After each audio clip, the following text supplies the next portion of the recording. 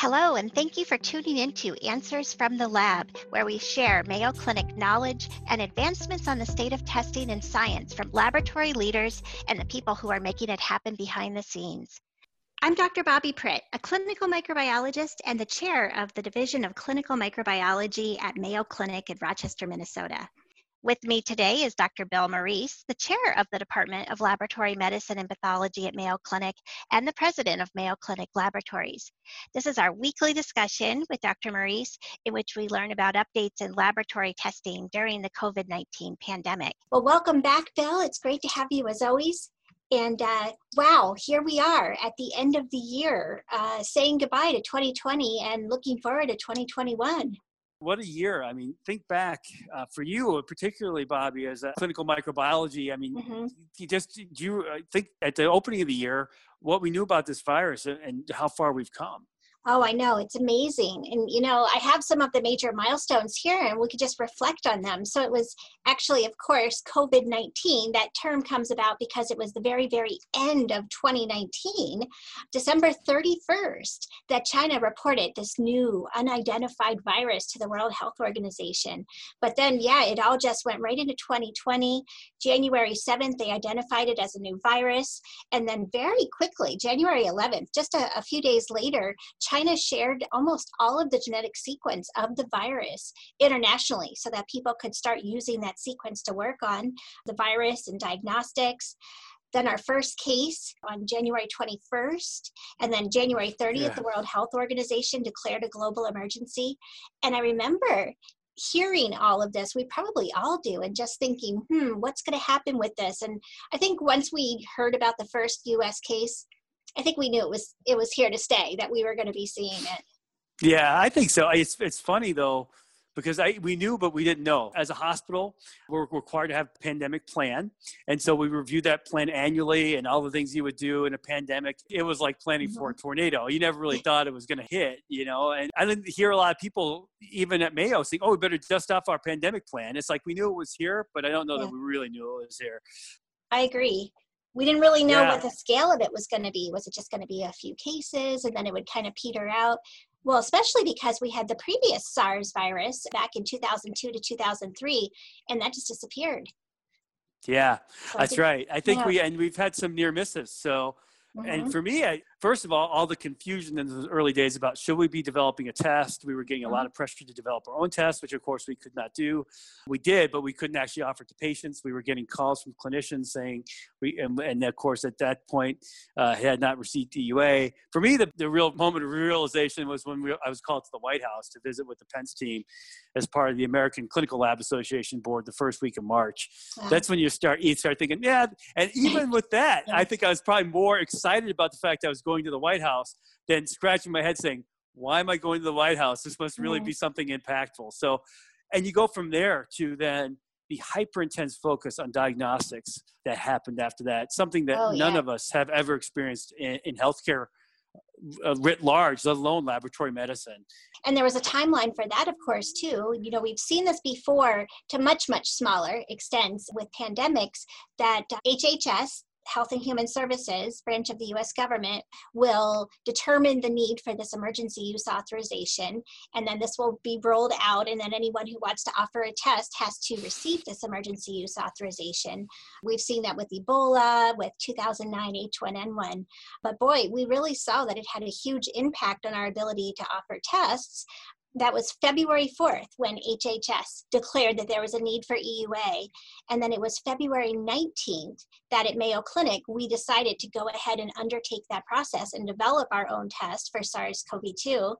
And it was this tremendous effort. We pulled together, it was more than 12 people, and it was finished by March 11th. And we did receive emergency use authorization. I mean, that was just a tremendous undertaking. Yeah, really. I remember having the phone call with Matt Binnicker. We were at our Mayo Clinic Labs Global Field Staff meeting in Arizona, which is back when we used to get together for meetings. And should we keep burning the midnight oil and pulling together these teams when we didn't know if we were going to be able to get EUA? And from there, we realized that the diagnostics, the process around that was not designed for taking something that was going to be needed on a national scale, just the immediate pinch points that occurred, even though the FDA was very, very cooperative in getting EUAs approved, it created all these pinch points. And we were really fortunate to have a relationship with Roche and to be able to get access to the testing as a national reference lab. But, they had their pinch points. And after that, it became an unending cycle of trying to get as much capacity out of the system as we could, as quickly as we could, because there was basically this tidal wave of need that none of the systems in place were designed to accommodate, going from the regulatory framework all the way to the manufacturing base globally of some of the things like plastics that are needed for testing. It was really amazing. Yeah, unprecedented is a word that's probably been overused, but is so applicable. This is just an unprecedented situation. And so as a refresher, after we brought up our lab developed tests, which many labs across the country did, manufacturers started coming out also with their own tests. And so we had this great relationship with Roche Diagnostics. So we went live with our lab developed test on March 12th, and then March 13th, Roche, the Cobas test, received emergency use authorization. And we were able to bring that live up over a weekend, which was incredible, basically working 24/7. But then many other tests came out, different manufacturers, Abbott, Hologic, etc. And I remember, Bill, you and I talking, and we were up to 10 tests at one point by different manufacturers for the same virus. And we're still probably at about 10 tests, maybe a little less, just to meet the demands for our patients. Yeah. And that just isn't something that we usually do as laboratorians. You want to have one good test, maybe two, maybe one that's more rapid and use it for more point of care. But maintaining 10 tests for a single virus is just unprecedented.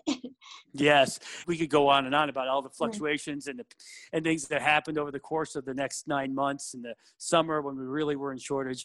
I think one thing, though, that is really remarkable is the level of cooperation that happened during that time. I mean, myself, I was having weekly calls with all the leaders from the reference lab industry, and all of us thinking together about how we could help just the nation understand what some of the constraints were on testing, and regular conversations with leadership from the diagnostic manufacturers, which usually doesn't happen. I mean, there was behind the scenes, although it was probably difficult to appreciate, really on the diagnostics, on the clinical lab side, a real spirit of collaboration which sprung up, which hopefully we will be able to carry forward with us. Mm-hmm. Well, so looking back, Bill, and reflecting on 2020 and your role as chair of our Department of Laboratory Medicine and Pathology, what were some of the things that you took away from this whole experience and maybe some lessons learned? Few things. Number one, that we really have to be vocal about the role of lab diagnostics in driving healthcare. There was an immediate recognition of this, but in some respects, you could argue that globally we've underinvested in diagnostics to have the capability to do this. That's number one. Number two is that COVID highlighted a number of things about healthcare that need to be addressed. And one was certainly the disparities in healthcare delivery. I personally became much more sensitive to that than I had been before. And then really, interestingly, is my position, because I'm both the chair of the Department of Laboratory Medicine and Pathology, as well as the president of Mayo Clinic Labs, our reference lab, and really the need for a group of people at the national level that are helping to explain this intersection between science, laboratory medicine, and healthcare. I think that Mayo Clinic had the good fortune to be seen as an important voice in the national response to COVID, and Mayo Clinic Labs as well, because we really do understand those intersection points, and they were all very relevant here as we respond and continue to respond to the pandemic. So, and last but not least is just the importance of collaboration, the importance of reaching out and talking to people. It comes naturally to you and I probably, since we talk every week, but I think that's something we kind of lose sight of sometimes. We get so busy in our own spheres that we don't think to create connections outside of that, and those are really powerful. Yeah, well, I would say that the weekly chats that we have here, our weekly huddles, our touch bases with our COVID task force, I think is just so important to keep us all on the same page. So we're not all off going, trying to do the same thing at once. And then, of course, as a country at a national level. And I would completely agree with you. The role of testing and the importance of diagnostics in driving healthcare is one of the positive things that I think has really been highlighted with this, is that laboratorians and scientists have been at the forefront, and the importance of what we do every day has really been emphasized with this pandemic. And of course, you and I just talked about how that's inspiring people to go to medical school, to become physicians, hopefully to become laboratorians as well. I think that was one of the positive things to come out of this. And again, we can't lose sight. It's a natural point to stop and reflect, but the things that we are still dealing with COVID, and we will have to continue to be advocates for what the lab and the diagnostic world needs to be doing. Recently, we heard news, for instance, that there are now mutations or changes in the SARS-CoV-2 virus that causes COVID that might lead to increased transmissibility. I don't know if you've seen that, but. Yeah, and we've analyzed our existing tests for SARS-CoV-2, and it looks like they won't be negatively impacted by the mutations that have occurred. But this is an RNA virus. RNA viruses tend to mutate more regularly than DNA viruses, so there'll probably be more mutations in the future. And I think we're going to have to keep a close eye on that. What are your other predictions for 2021? Well, yeah. So so we'll keep an eye on the science, the virus, the vaccine. Yes, that's a positive. I think I laugh because there's a Professor Tribe, I think a law professor from Harvard. I had a chance to hear him speak once, and his comment was, "Those who use crystal balls to predict the future should be prepared to eat broken glass." But yes, of course. But so that's my caveat every time you predict the future. But I think we'll see, first of all, just related to COVID itself, it will be a process by which we need to eradicate this scourge from being such a global pandemic. We need to learn how to live with and manage. That won't be overnight. The vaccines are important, but diagnostics will continue to be important. It's not like the vaccines are a magic wand that are going to make COVID go away. We have to really stay engaged on the laboratory side to make sure that we might have to continue to evolve our diagnostics to deal with changes in the virus. Certainly, there's going to be a lot more tools. We know in the first quarter of 2021, there'll be many more rapid antigen tests available to individuals. What those can and can't do, the new at-home testing we've had recently, the first home test, self-read test approved. So there's be lots of changes. Again, just like with the in-lab, where we had to really help the nation understand how the testing can help, we'll have to do the same now with all sorts of testing modalities and really being a voice. And I think going forward, what we'll see are two things. Number one, a really sustained interest in the role of diagnostics in driving healthcare outcomes, especially now for infectious diseases, because now that I think we're somewhat lulled into a sense of false security with Ebola and the first SARS virus and MERS, that they never really blossomed into a global pandemic as this virus has. And I do think we're going to see a real renewed interest in equity in healthcare and making healthcare more universally accessible to individuals, no matter where they are in society. And that's not just in the US, but globally, because if there's one thing the pandemic has shown us, is that we're all interconnected, and we have to be cognizant of that. And honestly, personally, as people are going to healthcare, I think it's our mission. Really, healthcare is about alleviating suffering. And so we really have to be focused on that. And I think there will be a real sustained focus on that. I think so too, Bill. And I think we've also learned a lot about the process of bringing tests up rapidly. I hope we don't have to repeat that anytime soon, but we've learned a lot in doing that, getting the emergency use authorization with the FDA. And I think, we've all learned a lot about what it takes to get that process going. And I mentioned that because as a clinical microbiologist, I have now seen these pandemics and novel pathogens coming out every 3 to 5 years. And I think it's really just reflecting that we're a global society. And as new microbes emerge, they're going to quickly spread around the world.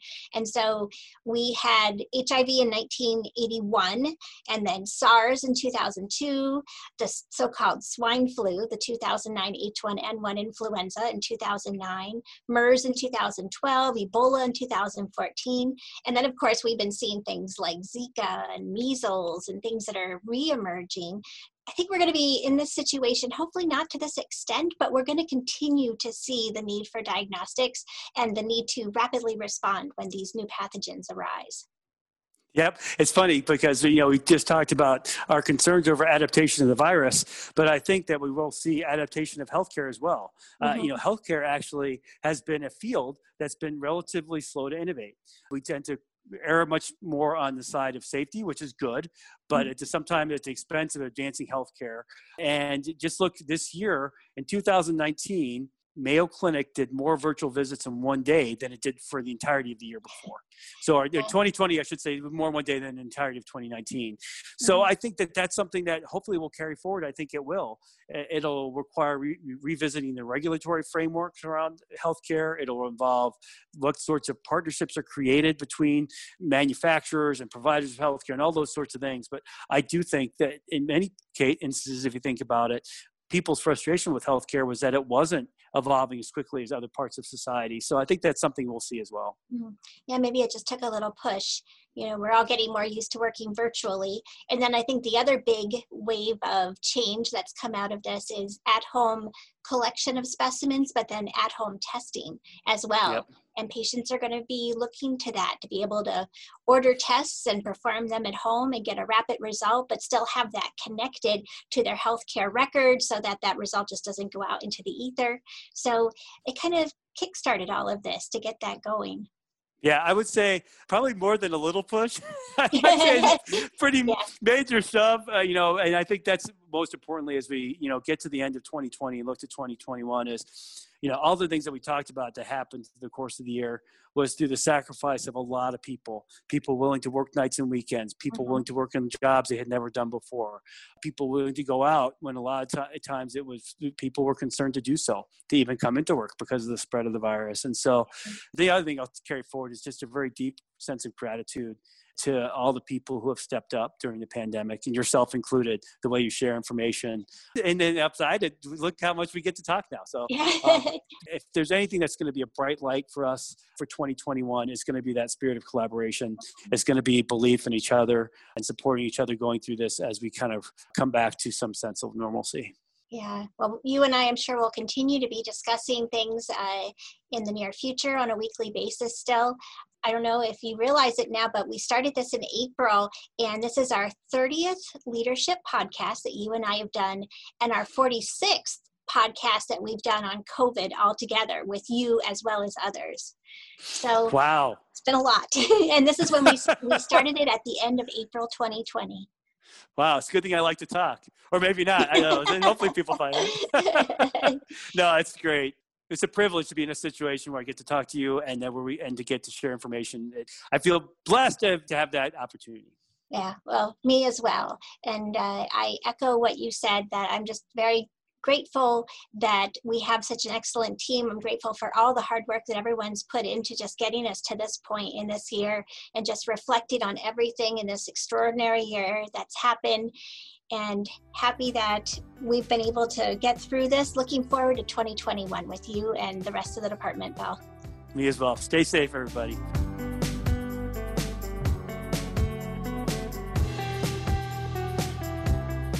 Thank you so much for tuning in to Answers from the Lab. Be sure to subscribe to this podcast, and don't forget to tune in every Thursday and every other Tuesday.